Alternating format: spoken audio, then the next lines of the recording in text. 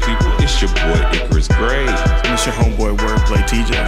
And this is the No Rhyme or Reason podcast, where we talk about everything.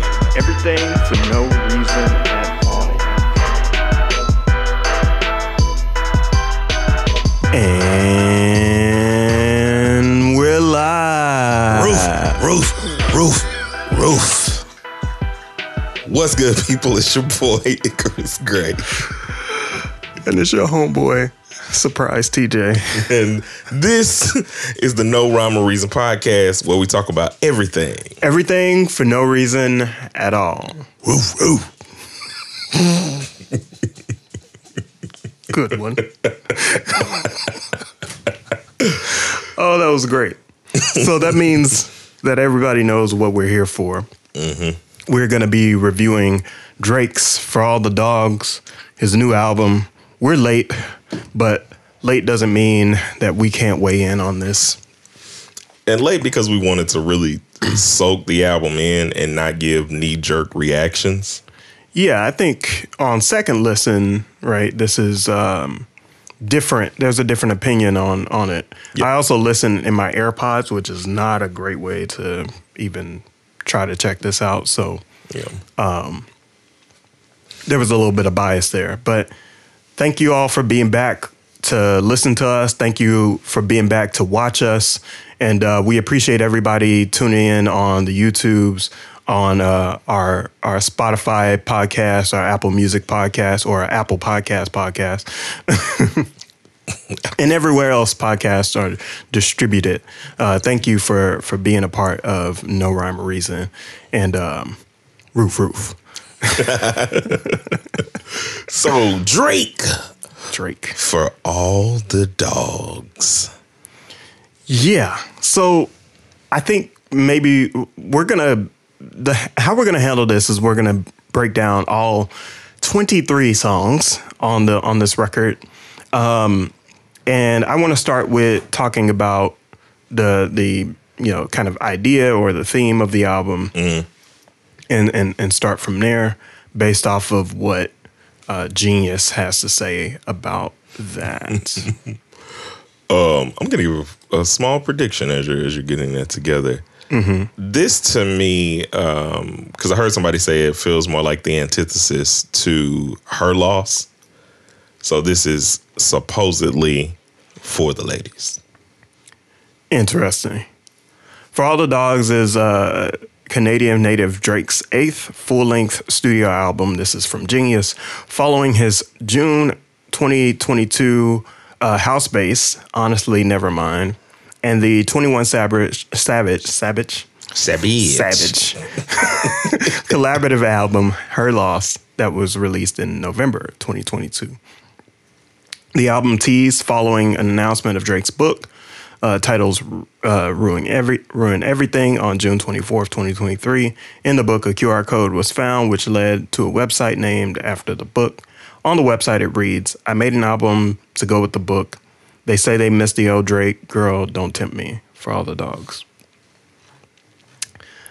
I feel like it's misleading only to rap fans.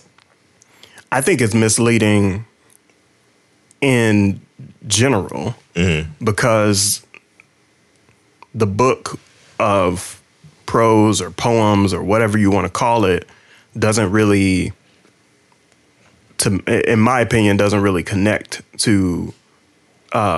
It's not the same level of depth for both projects, and so I don't know. I'm just a little confused by this. So what we're gonna do is just kind of give you our view of all 23 tracks, play our favorites. And throughout, we're going to talk about some of the things that we normally talk about: themes, production, features, and all that other stuff, so that you all can get a sense of what we're doing, and I can avoid having to edit this for Content ID. Bam. Man, because I know y'all got a lot of folks that don't care about Content ID, but we ain't there yet. Right, 100%. By the way, before we get started into this, if you don't know, my album, Terry, will be released on October 20th, 2023. 9 tracks, my 9th album. and it just talks about my life from 9 to 19. Hey. You like what I did there? I do like what you did there. Yeah. Also, there's going to be a really dope video that should be linked somewhere around here at some point. Right. Because y'all going to laugh and it's fun. And I always have a joy doing these interview type things with you about your album. So be sure to check that out. 100%. So let's go ahead and start with the first track, Virginia Beach. What did you think about that? I thought it was a nice intro overall musically. And I got a little sentimental in the car, production-wise, because the sample. Oh, the Frank Ocean sample. But also, like thinking in my mind how I would use this song. And when I have a specific moment in mind that I know that I'm going to write to this song. Yeah. And just put it out for my own cathartic feelings of where I think it could have gone. Talk about that more. What are you planning on doing? So without giving it all away. So the whole your mother would be proud of you, right? Mm-hmm. I'm saving that as my dedication song in a long event of if and or when something happens to my mom. Like just as a letter too, because it feels like Drake could have done a "You're So Proud of Me" kind of intro. Mm-hmm. And talked about that, kind of went back to the things that his mother overcame kind of thing. Cause I didn't really, much like you, didn't really get the whole Virginia Beach aspect outside of like the one-off line about the girl being ghetto and kind of cool or something like ghetto and kind of clean like Virginia Beach. I think that's what he said.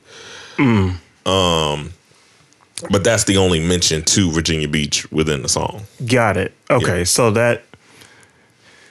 But I know what he's doing here, and he knew that we would think that this was about Pusha. He knew that we would immediately associate Pusha, Pharrell with this song. And then subvert our expectations with the record. Okay. I think it's okay intro. I think that subversion didn't really work in the way that it worked in the way he wants it to, but it doesn't work for the audience. I was expecting him to come in and address Virginia Beach and whatever that means when it alludes to other artists. Yeah, I can see that. And I know a lot of people are tired of them drawing out this conversation or this back and forth, but I wanted something definitive to end it, and he could have ended it. But clearly, we'll get to this on one of our later the songs that we are like really championing. That ain't what he want to do. What do you mean by that? He don't want to let go of beef. He clearly says, later in the album, it's just not what I'm finna do. So, Got it. So, do you have anything else about that record? Like, no, I honestly think it was kind of a waste of a song, given how deep he can go when he's talking about emotional moments in his life. Like, that sample to me was wasted for this. Even if you didn't, like, I don't care about the not talking to Pusha and Pharrell stuff, even with the naming flip. I care more about, like, this was really, like, 40 was in his bag. And normally there's, like, not a lot of difference to me. Yeah, there's another producer, Harley Arsenault. Bag. Yeah. Like, and he could have been a bit more introspective in that way to me. Like, even if you're talking about a relationship, like, he does it way better later in the album than to start the album. Yeah, I feel that. I just don't know that. I'm not. It doesn't bring me into the project. Same. So that's where I am with that. Next one is Amen, featuring Tizo Touchdown. I think. Well, actually, so the theme of this song is basically like reinforcing stereotypes of women that kind of pray for the perfect guy. Yep. And kind of reinforcing that trope. I feel like the song is on brand for Drake. Agreed. At current, and Tizo on a second listen really handled the chorus really well. I wouldn't say this is a song that I would actually go back to, but it is well put together.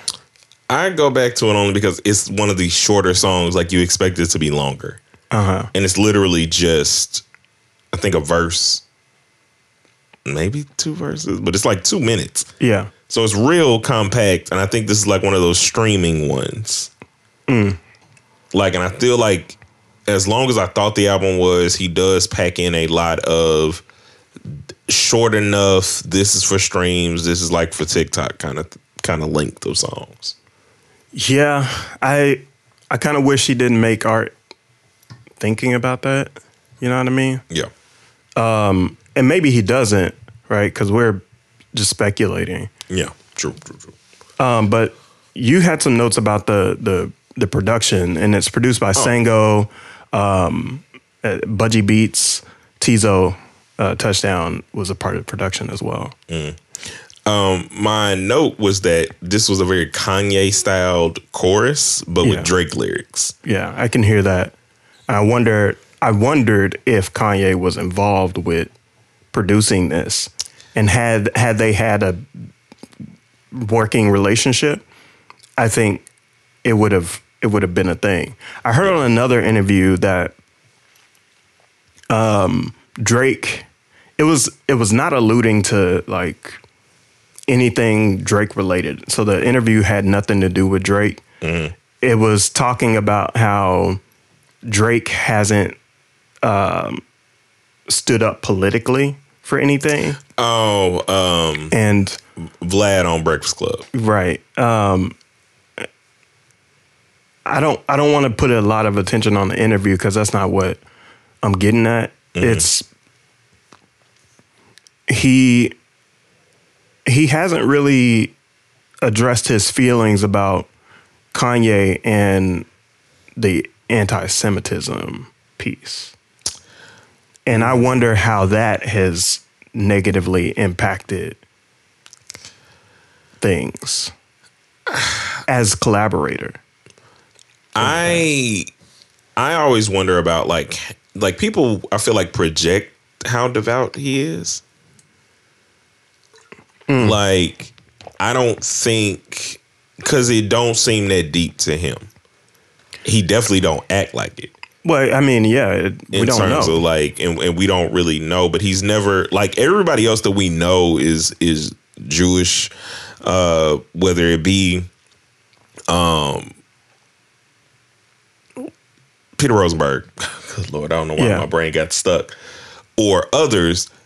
We know who they are. You know what I'm saying? Yeah, but I just wonder. It just seems more like a story piece. I don't need him to say anything. Yeah, I definitely don't. And I don't want him to say anything. And his faith is his business. I'm just curious. Has that impacted the relationship? And you don't have to. He doesn't have to say it out loud. I just wondered about that. I don't think so. Just because, like, at least visibly, it don't seem like that's one of the big things that he's out here doing. But then again, you know, given that he's kind of more like, he would be Jewish Hollywood type, meaning he move in silence really anyway, in terms of like what he's probably investing in that way. Like lasagna, real cheese. Factuals. But yeah, let's get on to... hold on. Yeah, more? Yeah, no. Yes, keep going.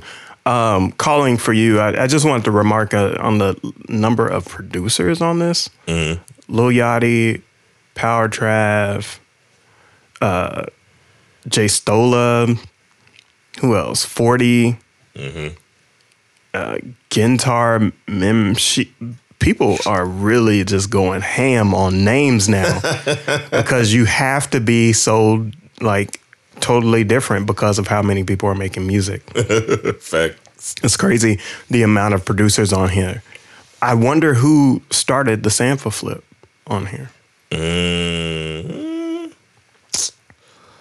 They seem kind of cool. I mean, he's been on his album, so I feel like it could be something that I feel like the flips are always a 40 thing.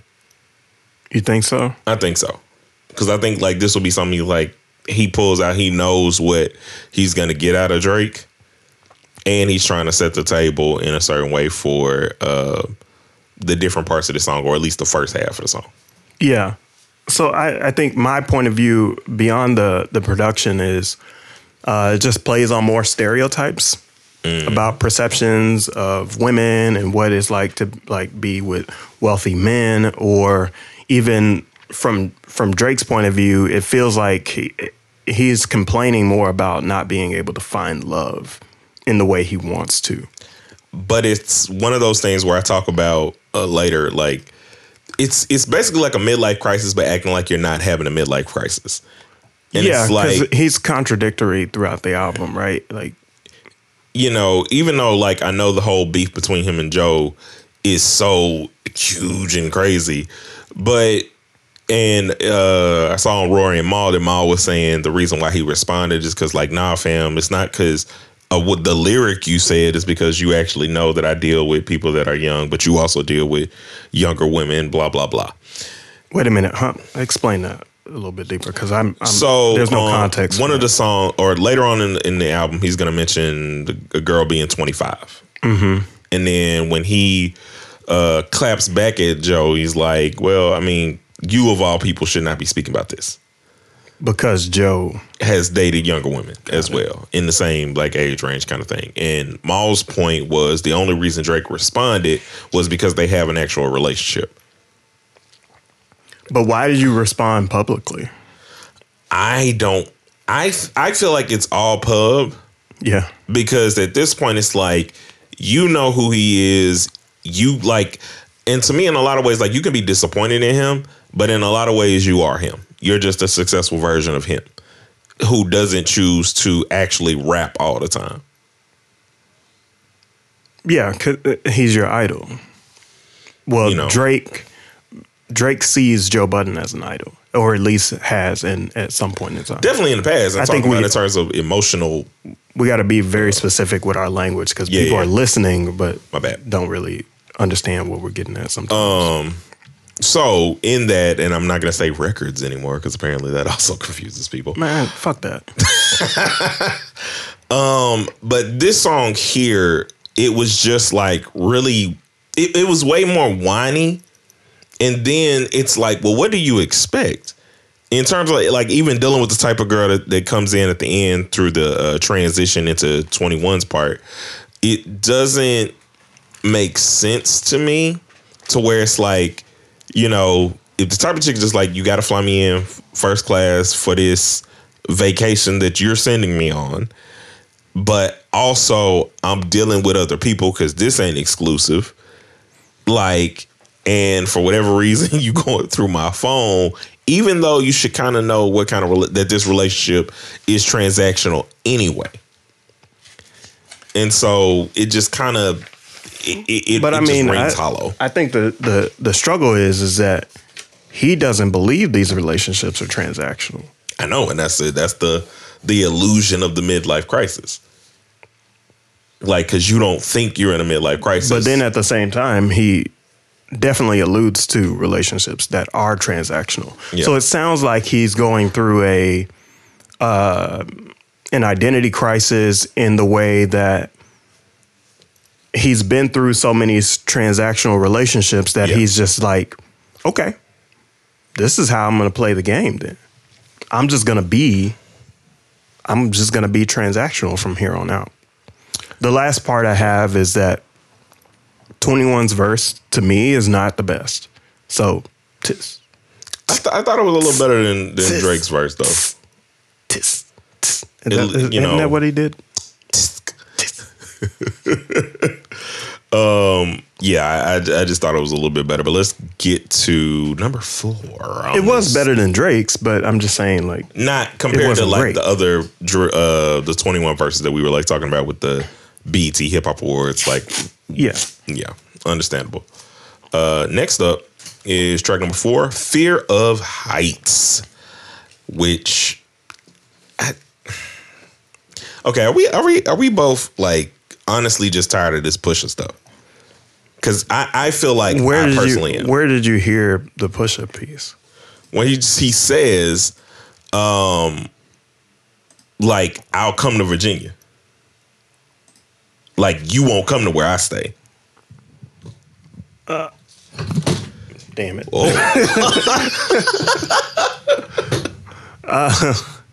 I'm still.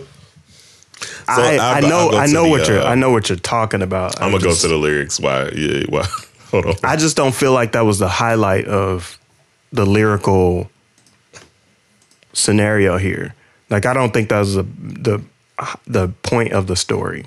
You know what I mean? Because he was saying, Virginia, I pull up and chill. You know, you can't come to where I stay. Before you get caught on the date, before you get caught on a plate, before you get slid on the skates, before I get turned up to bass. I know that they look at the face. Don't tell me you scared of Lil Drake. Don't tell me you scared of Lil Aubrey. My niggas is crazy. Wallahi. Don't even know how to escape. And then like that whole section is to Pusha. Like, and that's why I was like, this don't even. It felt like his the Pusha verse. People always call you during this podcast. Oh my gosh, this is crazy. The Pusha diss that he did on Travis Scott's album was better. He should have just left it there. That's what I feel. Yeah. Like, but you said there was some Rihanna dissing in this? Oh yeah. Look, so I've heard this from other places. So this is how I kind of recognized it. Okay. So, Gal can't run me. Run this town. Better than him than me. Better not me. I'm anti. Oh, okay. The sex was average with you. I'm anti because I had it with you. Oh, I didn't even put that together because I didn't like the anti flips anyway. Yeah, they just felt so like the most low hanging fruit ever. But it's clear that like he's salty about Rihanna. But why? Like, when this is the part that always gets like weird to me about stop inviting us to your personal lives without giving us context. Yeah. If you're gonna invite us, be like Jada and just continuously every other year tell us stuff that we don't care about that should be personal. We shouldn't even go there because of recent news. Oh no, that's exactly why I'm going there. Because it's like, be that if you're gonna be it.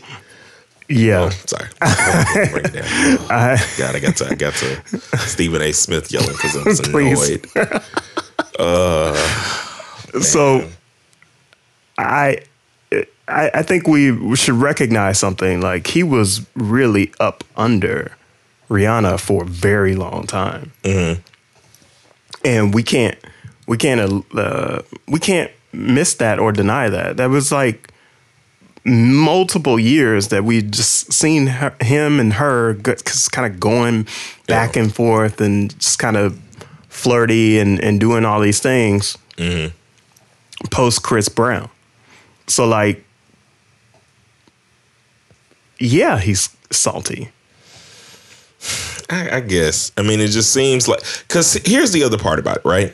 So let him tell it. The reason their late relationship deteriorated was off of you getting your baby mama pregnant.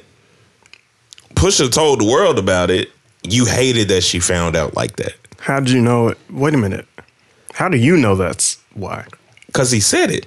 When did he say it? Because it's in another song, and it's doing one of those things that we're doing here where they connected back to their relationship. I'm because he was saying he said it in this album or not on this album, different album. Okay, it's like that's why I'm saying like the storyline for them in terms, like you said, it has been a year, not a year, but a very long back and forth. I think that's where I think it's important for us to say that this album feels a little disjointed and unorganized. It feels like an album made on tour. Good point. I hadn't thought about that. But when you're on tour, you're focused on so many other things that it's hard for you to like really zone in and concentrate on the things that are most important. There's no auditing of this album. I have a question before we go on, because we really do need to kind of like we're 25 minutes in, and it's on track number 5. A real question is, what do you think, as we continue, artists should really think about quote unquote criticism? Because it feels like it's only criticism when somebody doesn't give you praise. I think of it from multiple points of view. Number one is art, right? So everybody's going to have some type of opinion of the art. There's going to be great and hate it, and where things fall on that bell curve of liking things. The midpoint tends to be songs that are very mid in general when it comes to an artistic point of view. It's kind of like if you go to the store and look for a brand name something, the middle is where that brand name something is. Okay. And it could be because of the quality of the brand name thing, but most of the time, people are gravitating towards the thing that is popular, not the thing that is the best. Okay. So, popular ways to write a song, or, verse, chorus, hook, chorus, you know what I mean? All of those things. And when you start to break those conventions, the bell curve skews towards people not liking it versus liking it. You know what I mean? That makes sense. Or if you do something completely innovative that shocks people and puts people in a tailspin, the bell curve kind of shifts the other way. You know what I mean? Where it's like, I'm trying to think of a good example. Maybe Outkast. Right? Okay. So they had some of the normal conventions, but they made the conventions their own, which created a whole new genre of things called alternative hip hop. Okay. Good point. And so, all in all, when it comes down to it, I think criticism has its place from the consumer, but you can't really listen to the consumer as the main point of criticism. You have to mix a little bit of consumer opinion plus expert opinion from those that like make music professionally. And then you have to go off your gut.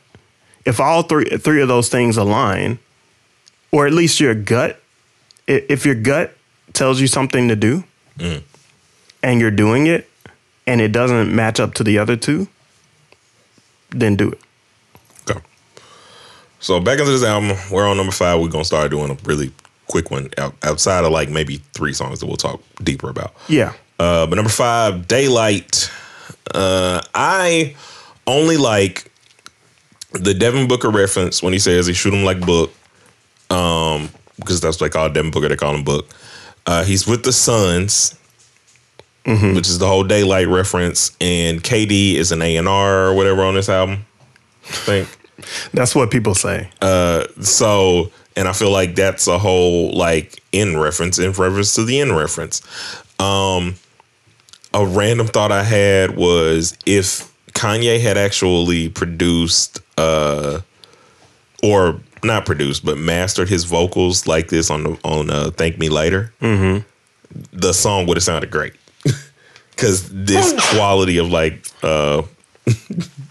this quality of where his voice could be is something I appreciate. Wait a minute, Kanye mixing vocals on "Thank Me Later"? For "Find Your Love." Oh, yes. I'm curious about the credits though.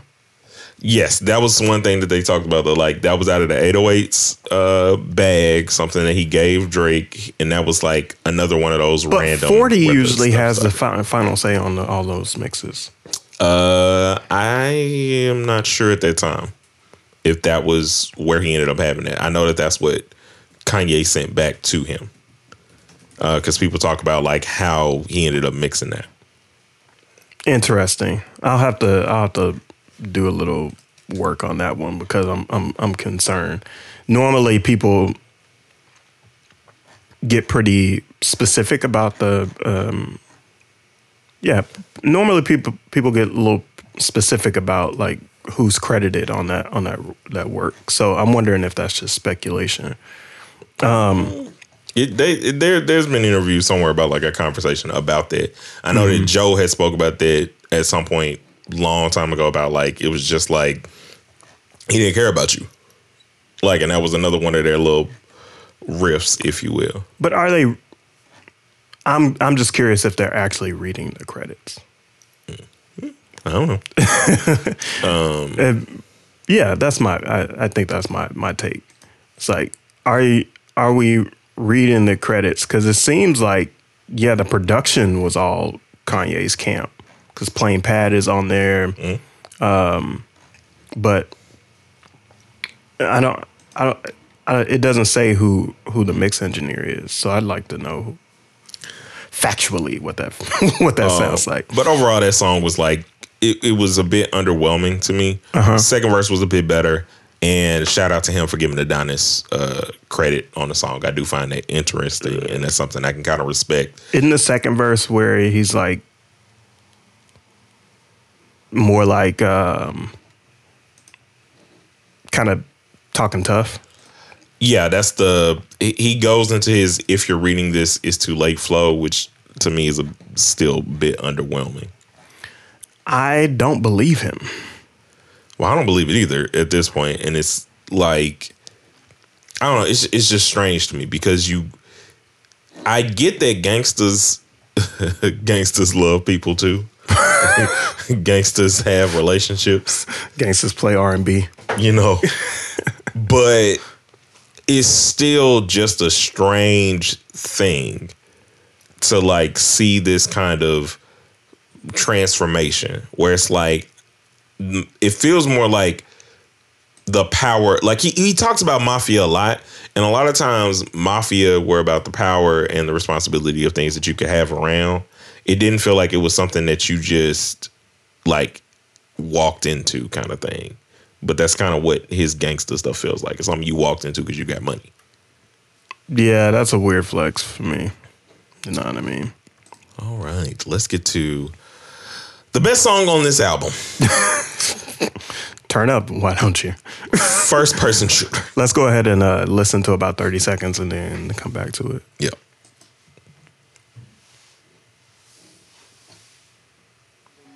Turning your son to a funeral. To them niggas that say they don't office, you better be talking about working in cubicles. Yeah, them boys had that lot, but I knew the code. A lot of niggas debating my numero. Not the 3, not the 2, I'm the UNO. Yeah. Numero UNO. Me and Drizzy, this shit like the Super Bowl. Man, this shit done it big as the... Big as the what? Big as the what? Big as the what? Big as the Super Bowl, but the difference is it's just two guys playing shit that they did in the studio. Niggas usually send their verses back to me and they be terrible, just like a 2-year-old. I love a dinner with some fine women when they start debating about who the GOAT. I'm like, go ahead, say it then. Who the GOAT? Who the GOAT? Who the GOAT? Who the GOAT? Who you bitches really rooting for? Like a kid that had bad from jail. Yeah, so I like that energy. I think my point of view on this record is like, yes, it's obviously the best song on the album. But I feel like he should have continued that verse. I feel like he could have snapped into a whole different. He could have like totally twisted that verse into something different, because what he did was he did his hook verse thing, and then just left it open and gave Cole the red carpet to just kind of flip out. Listen, and flip out he did. There were a million different lines here that just are beautiful. Like, chef's kiss, bringing it back. Of course. But one of my favorites was the Demon Deacons. We turn them into Demon Deacons. They'll be at your wake. Right. Like, that is a very innovative Wake Forest line to me. Because if you don't know, the Wake Forest college, their mascot are the Demon Deacons. Yeah. And that was just dope. As well as always addressing rappers in a way of like, there is no non-believability in Cole's lyrics. Like when he says, if I was like talking about you or dissing you, you would know. My name would be on that like caller ID. Right. Like the one that you called when the shit ain't connecting no more. I feel like I got a job in IT. Yeah. Yeah.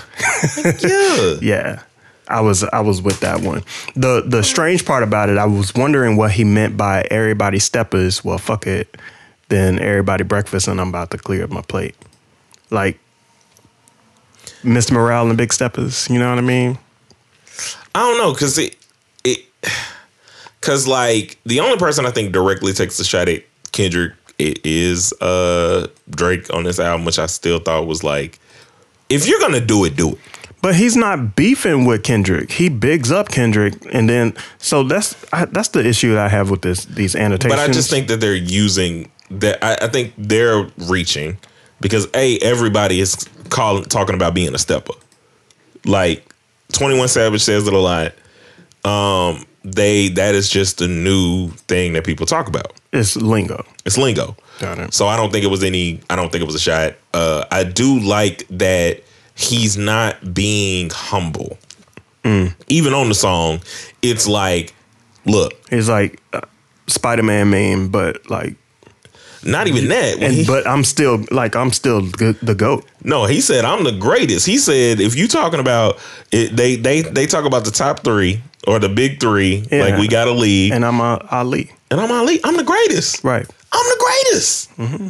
Like, that's the energy I want if you're going at somebody. Right. And like the passive Drake, like, will like stop mafia barring people. In a sense that it's like, we'll do this and I'll do that. And it's like, I can have you wiped off the map. Either do it or shut up. Right. That's where his second verse is like, I'm not interested. I don't think the beat switch should have happened. I feel like they should have kept this beat. And if he was going to come back in, he was going to come harder than he did in the first half. It just felt like, and that's why I'm saying, like, I guess he was keeping his theming, his loose theming. Because it was just like, yeah, I get it. You're Drake. You have a lot of women in your phone. Yeah, you just gotta. Cool. I don't know. We know that. Yes. Let's move on to something we don't know. Yeah. And what people have been doubting for his entire career is if he has these bars or not. Yeah. So flex on him. You have to show it. You have to show it, not tell it. Now we're here to IDGAF. Yeah. Featuring Yeat. I would rather Yeat this song right out of the... I didn't like it because it just felt like a Young Thug clone kind of thing, but it just didn't feel... It didn't hit home for me. I'm pretty sure this guy has more music because a lot of these people sometimes don't shine their best on his features, but because it's a feature, we'll give them more credit than it's due. Yeah, oftentimes they get overshadowed, right? And this was like one of those ones where I just felt like I don't know, I don't really care for this song. 7 9 6 9 Santa. So this is the infamous where he talks about the 25-year-old line. So here's how I broke this down to my wife yesterday and how weird this is. Wait a minute. We got wife breakdowns. We got wife breakdowns. Wow. Because I was explaining to her this when we were talking about the midlife crisis and why I think this stuff is weird. Mm-hmm. So here's the difference. So you got a 10-year, 11-year technically gap between you and this person. This person, you at 18, like have been, or how I did it is you have seen, let's see, like 6 presidents before this person could vote for one. I don't know if I'd take that same thing. Hold on. This is why. All right. Check me out. Maybe. You haven't even been aware of how those people have affected how you're living.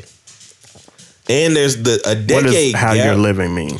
So your decade gap, right? So whether you got like stuff for your schooling, whether the way you're in school changed, whether disallowance, whether this Medicaid, whether this, how your schooling works in terms of the presidents and stuff that have been shifted. Like 10 years means a lot was more so my point. Okay. So you're saying there's a generation gap. Like the huge generation gap of like a decade is way bigger.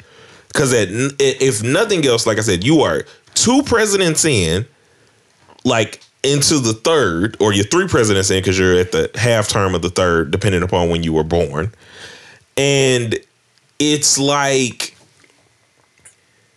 you don't even have a full grasp of what's going on around you or your place. You're really passionate about this right now. Because it bothers me. It more so bothers me the commentary that he makes about these situations. You're expecting a 25-year-old to act your age, and that don't make no sense. That's insanity. A 25-year-old is going to act like a 25-year-old. Well, I think it depends. He talks about like grooming and everything else in that verse. Weird. I think it's gonna depend. I think you can find some mature 25-year-olds. I feel like adult relationships are adult relationships, and once you get past, let's say 21 for most adults, or at least 25 for males, 21 for females, where it's like your frontal lobe is developed, or at least you have some conception of your world and your identity and yourself. People evolve at different time points in their lives. And so I believe that what you're getting at is a prescription of Drake's choices, not so much the age gap choice. Well, it's a prescription of his choices, but it's also a prescription to the fact that no matter who it is, no matter how mature you are, 10 years of experience is still 10 years of experience. And it's like that's why I'm saying like a decade still means something way more than what we're giving it credit for. Like, yeah, you can be mature enough. Yes, it means something. Yes, of course. Yeah, you can be mature, but it's like, I don't know, like for him specifically, and we'll just keep it to him instead of doing the whole commentary on the whole. But yeah, I think real people can handle a 10-year gap. His experience in this regard just is like you only have one type of 25-year-old that you're even talking to. Yeah, seemingly. And I also believe that if you have a 10-year gap, between folks, 45 and 35 are 2 different ball games. Mm-hmm. It's the 20s that sort of people start to kind of cringe about because they know how they were when they were in their 20s. Yeah. Because you were still trying to get that last little bit of experience. Still a dumbass.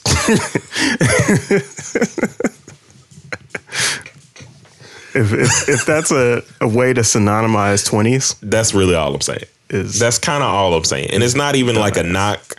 It's more so just a reality. That experience, bro. You just don't have it. Like you're mature, but you're not mature in terms of like what have I gained or brought in with my maturity. Yeah. So, at the end of this song is the Snoop is the Snoop Dogg outro. just kind of talking, alluding to the Bark Radio, BARK radio. My problem with the BARK radio is that it makes this a conceptual album, but this isn't a conceptual album. Yeah, that was my biggest gripe too, because I was like, I would have loved there to be a through line of this, because Snoop adds such a nice velvety flair and will always make like a cohesion. And he's not even like... He should have been featured. He should have did a verse. He should have done a verse, but also he wasted this because... Who wasted? Drake. Oh, okay. Because a lot of times, whenever you use Snoop, think about To Pimp a Butterfly. Like, using George Clinton was immaculate. Mm-hmm. Like, when you're using the funk, use the funk. If you use the dog. Use the dog. Use the dog. You know, roof. Tear the roof off of this. All right. Like, I think he could have leaned into that a lot more. But for whatever reason, chose not to. But, yeah. And then the second Tizo touchdown feature was also in there. Yeah. You're looking at my notes? So add to my point.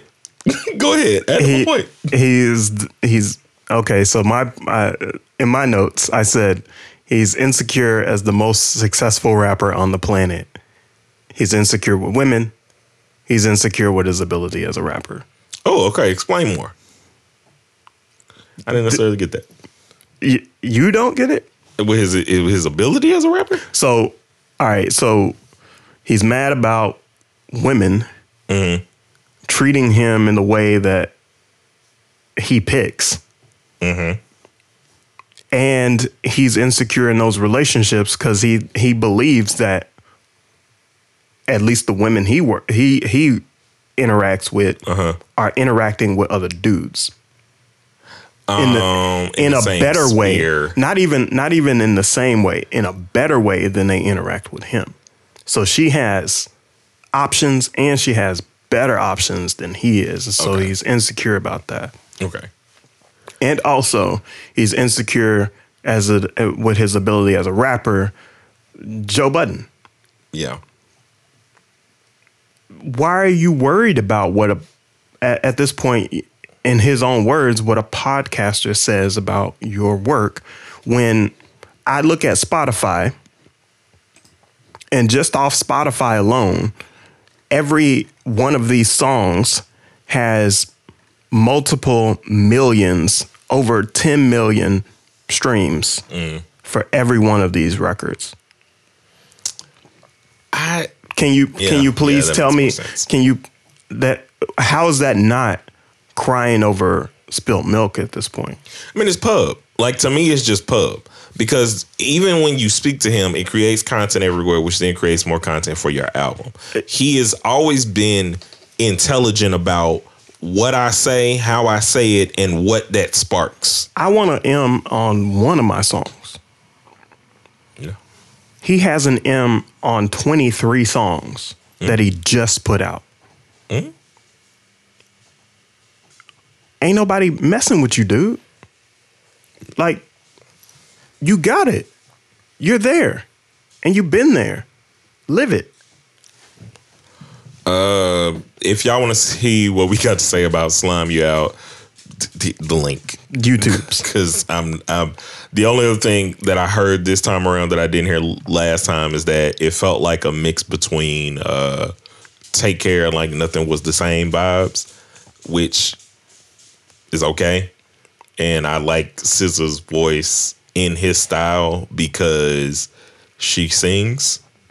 I want to say something about these comparison references. Like, when people say this is like this and this is like this, I think that's where it's hard for me to relate to art. It goes back to your point about like how fans see art and how fans critique art. Yeah. They continue to compare art to other art when this is its own piece. Like, you don't go to a gallery and say, oh, this Picasso is like this Rembrandt. and this reminds me of that. Or you don't even say Picasso is comparative to Picasso in the same line of his work, so to speak. Like, yeah, you appreciate the piece for what the piece is. And I get that people are being critical, but true critique is about the piece and the piece alone. It can't remind you of things. So I'm not hating on the reminder part. I just know if you want to give a piece of art a fair shot, comparison is not the best way to do it. Understood. I just know that the problem sometimes with music, especially like with rappers in this sense, is we do Easter eggs. In the sense of like, hey, if you've been around with me for this long, sometimes we're going to throw back to this. Like when he says, but you say you missed the old Drake Girl Don't Tempt Me, that's Take Care. And so I'm going to go back there. I'm going to think about that. That's going to be in my mind when I'm thinking about this because you used the line. So then I'm listening to that, not from the frame of this is just a completely different piece. Like when you say you missed the old Drake Girl Don't Tempt Me, that's Take Care. Yeah, but I don't know that he's actually like. Well, he's not. That's not what I'm getting at. I'm not talking about specific references to old work. Oh, okay. Specific references to I'm not talking about Easter eggs. You know what I mean? Okay. I'm talking about when the Easter egg isn't even present. You know, and I can see how fans will relate songs to other songs. But I want us to kind of step away from the old, like don't compare old art to new art. Number 10, Bahamas Promises. The only thing I want to mention about this song was kind of cringy to me because he uses lines or uses name drops like first name all the time. But this will be weird to me because it's rumored to be written for Hayley Karina, who is also featured in one of Drake's Nike Nocta campaigns as recent as August 16th on 2022. She was pictured with Drake on one of his potential yet scrapped album covers for CLB or Certified Lover Boy. But he also shared this alternative cover to Instagram in September of 2021. I got that from Genius, and it's like if any of that is true, it's just weird to me to like do these things. Like he did this with Georgia Smith. That on like the last album, it's cringeworthy in a way of like, are you actually working with people? Like that you think are dope, that you think are interesting, or do you work with people or do things or you always just trying to smash all of them? Yeah. Like, and when they like know what you're doing and just take advantage of being in your life for a little bit to get, pushed up, you mad. But they know what you're doing from a mile away. They just choose whether or not they're gonna do it. Yeah. I'm not that worked up about Drake. Like he is what he is. Do you know what I mean? Yeah. And this record I didn't even make a comment about it because I don't have any more comments about the rest of this project, so to speak. Yeah, I was gonna say, tried our best. I don't really care. He's done way better stories in that style before. Screw the World interlude. Chopped and Screwed. I'm gonna love it. I'm from the South. But why does it need to be here? I didn't feel it needed. I felt like it was just a palate cleanser to like, if you were not listening, it got you back in to at least be like, what's going on here? Is this going somewhere? And then immediately after. Nah, if I want to hear it, I'll just go listen to it.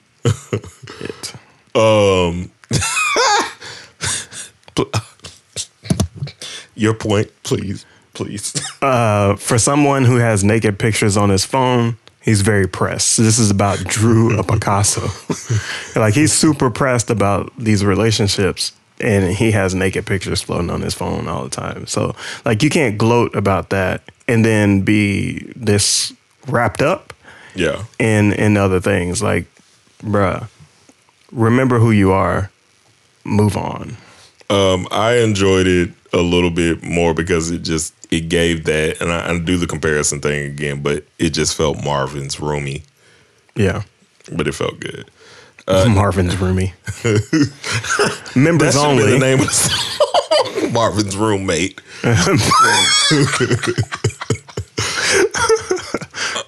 Marvin's flatmate. Members only featuring Party Next Door. P&D popping up is welcomed anytime. Yeah. Also, pause, Why bro. you say that? You know exactly why. Like, you say fam, never do I need a line where you're joking. I might as well, or I'm not. I might be bi because you act like one of the guys. Yeah, that's weird. All jokes aside, bro. Like, I know you're playing on the fact of what people be saying about you. I know you are, but pause. Did nobody audit that bar in the studio? The other one was the American Slaves one. Did nobody like audit these bars in the studio? What is wrong with him? He's Canadian. I like your response of why he say that. Like, You might be why you say that? You might be related to American slaves by bloodline, but no. Come on, bruh. Also, the chains and whips like a slave. Like, let's leave that line. Let's just bury it, blow it up. It does not exist. Yeah, stop it. What would Pluto do? I mean, again, I guess it's a strange shout out to Future to me, but it confirms at this point, like, I get the toxic theming of this album. And that's cool because that's how other people engage in relationships. That's how you listen to your music. Do you, as a married adult, this just don't rock for me in like this kind of behavior. It's just like you're expecting different from the same behaviors. I will keep saying that because that's like, why? Yeah, you're in the fridge grabbing a bologna sandwich thinking it's filet mignon. It's never gonna be filet mignon. Yeah. All the parties featuring Chief Keef. I was wondering at this point how much, because he mentions KD somewhere in a verse. Are they best friends? I don't know what this is. And I'm like, what did he have to do with the album? I would really like to know. The Chief Keef chorus is actually dope. I do like that. But he pops in for like 3 seconds. 3 seconds. Strange weekend shot. Like, are y'all like his beefs are the worst beefs in hip hop history. The people he chooses to beef. Did he not get some pub from that? Probably. Like, if you didn't get your pub, be mad at that. Be mad at your business choices. And then again, I like the radio ending, but Nope. It goes back to theming that isn't here. Yeah. Don't add the radio ending if you're not gonna actually use that theme. The next one we like is 8 a.m. in Charlotte. I like the end versus the beginning. We're gonna play a little bit and check it out. Okay.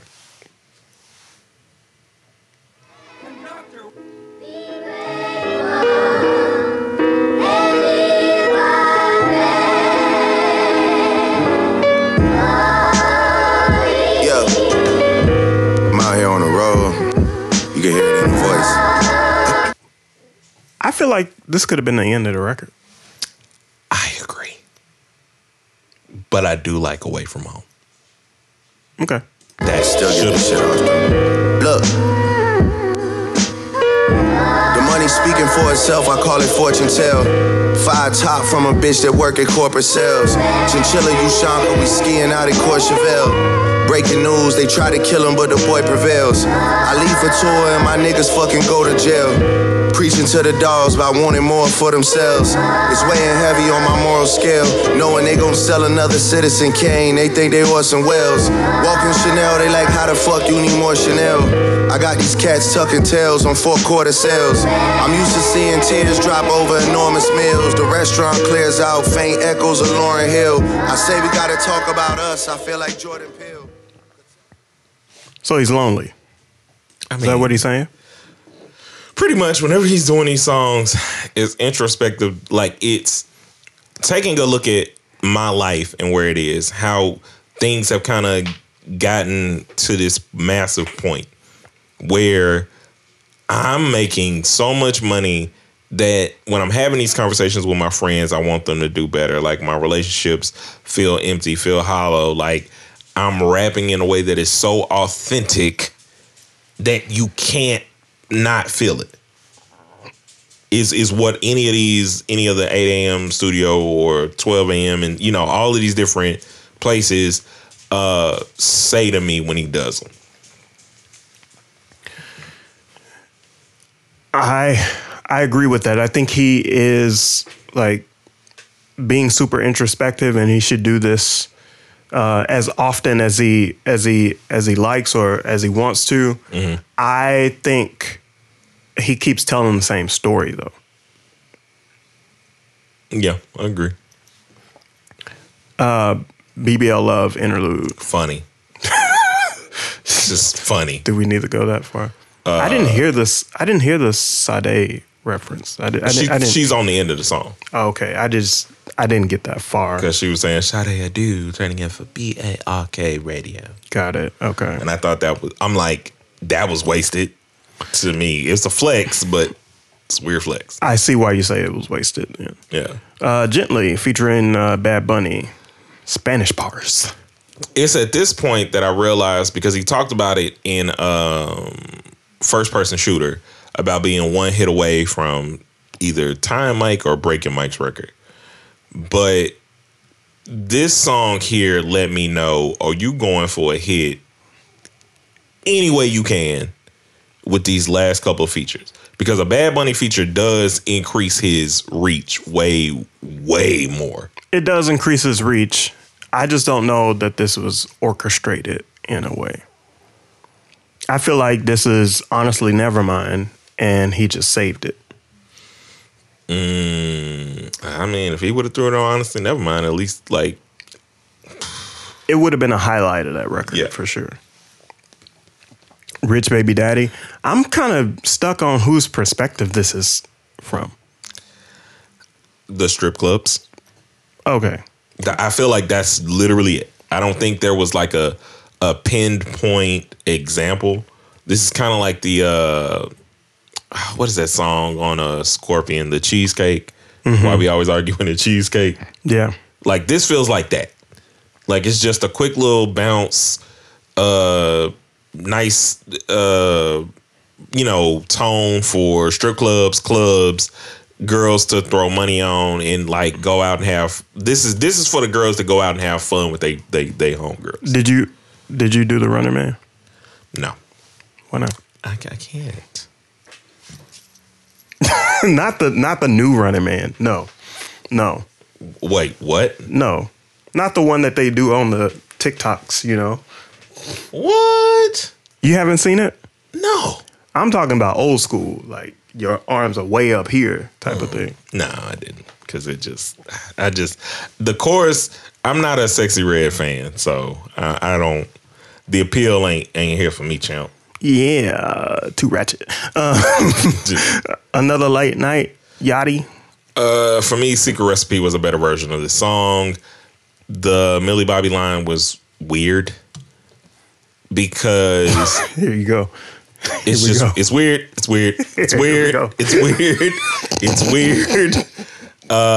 Even though like there has been a lot more proven that it was harmless, like he wasn't in her DMs in that way, that apparently that he was complimentary of her work when he was 31 and she was 14.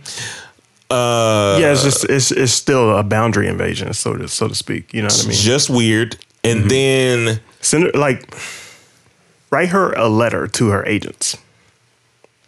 I mean, do something. I don't know. Just something different. Like, or do like what you did. Send with, it to her parents.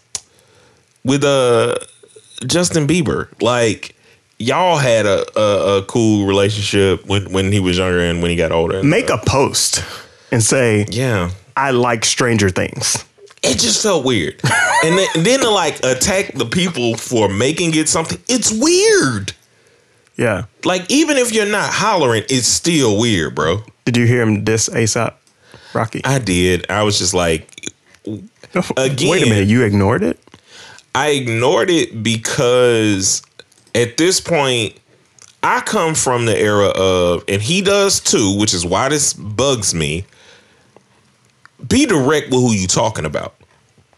I think it was pretty direct. I don't think any of it's direct in the sense that it's just like, if it's just cute in some little throwaway line, like if I'm not like talking to your soul, I'm not talking to you. I'm just mentioning you want him publicity. to really go in. Like, go in if you gonna go in. Instead, like these petty shots. Like, he the king of petty. I'm gonna give it to him. You the king, crown. Like, can't nobody touch you and just being petty and throwing out lines that like are gonna have us talking about it.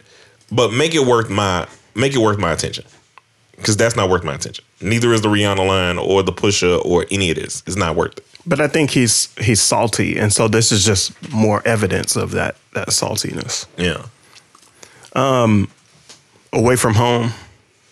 I like, this is my third favorite song. I like this a lot because, again, I like hearing about the journey, even though I know it's like repetitive, but I like hearing the introspection of kind of seeing where you come from. Yeah. I don't like the random Kendrick shot. I think it was, again, not direct. What is that? Very cheap. Be specific. It's the, he talks about you are on Michelle Obama's playlist. That's a shot? That was the only, like, that's the clear shot, because he was the only one on her playlist. Like, okay. And it's just one of those, like, but what are you saying? You're not saying anything with that to me. How do you know she doesn't have you on a different playlist? You think, listen, let me tell you something right now. I'm doing this in the most, both. How do you know Michelle Obama doesn't get down to Nice for What?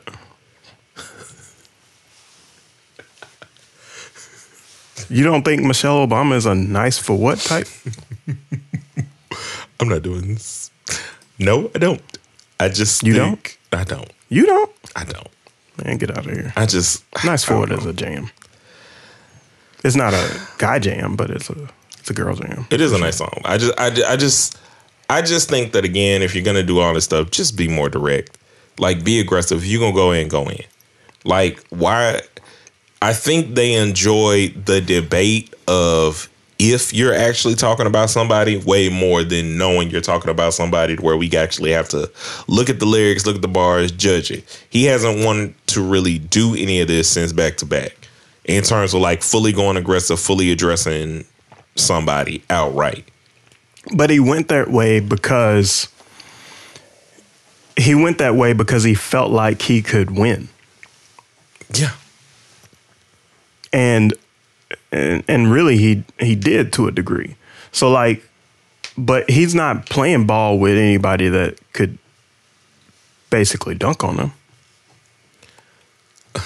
You know, the other thing that's funny to me is I feel like this is how album-wise, because album-wise I feel like this is kind of themed around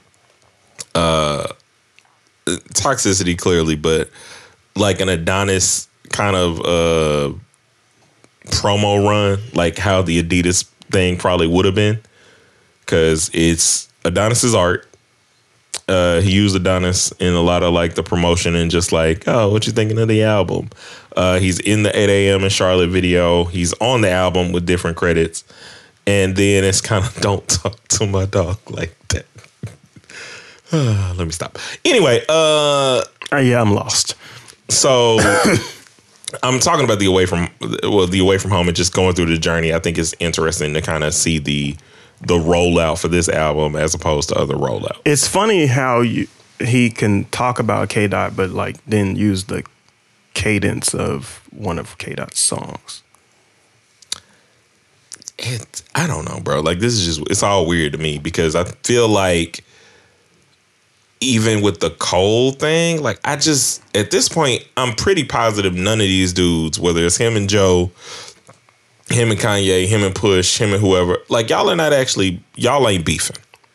Okay. Y'all are just arguing, and maybe you had a disagreement, but the rest of it is just to keep a certain relevancy that I'm just not cool with it. Polar opposites. I didn't care about it. This was just like, Yeah. So why is this here? again, we should have stopped talking like an hour ago. Yeah. But and I agree with your words. This album could have ended like 10 songs ago, but also I don't think the artists of his caliber are gonna do that anymore. You don't think? 13 songs? Him going back to 13 songs, you think he's gonna do that? I feel like everybody should. I don't think he is. I think it's gonna be 23 with a whole bunch of 2-minute songs, a couple 4-minute songs here and there, a couple 2:30s, so you don't get all the way bored, but enough to where like we're gonna get the streams. He gonna keep doing the beat flips because then that gives you like a little bit new, so you're gonna be interested in that, and that's just how it's gonna be because he's going for stats at this point. I think instead of doing this, you should just put out an album every month.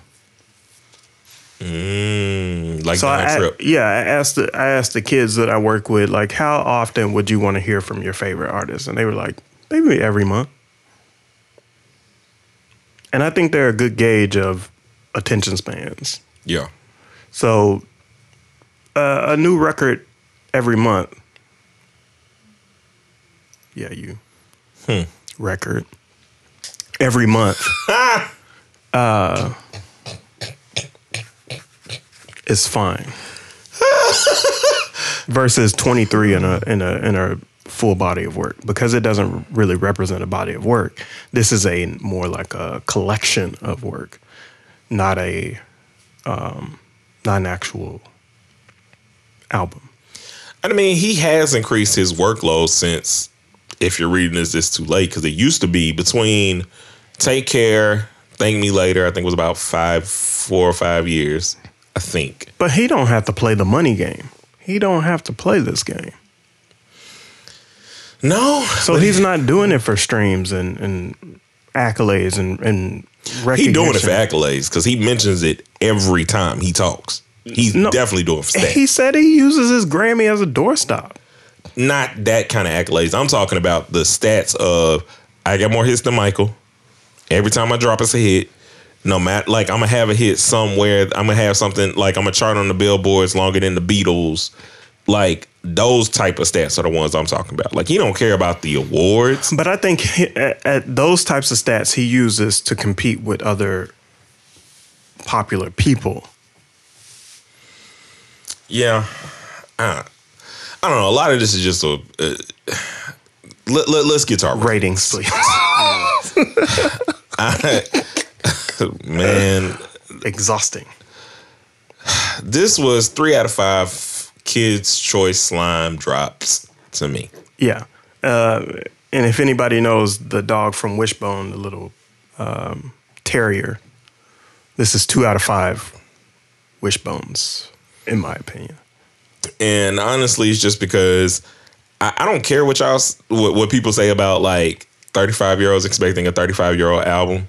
I think that, and it's sad to say this, at least with Jay, we did get 444, where he was talking about the adult topics or topics that we wanted him to address.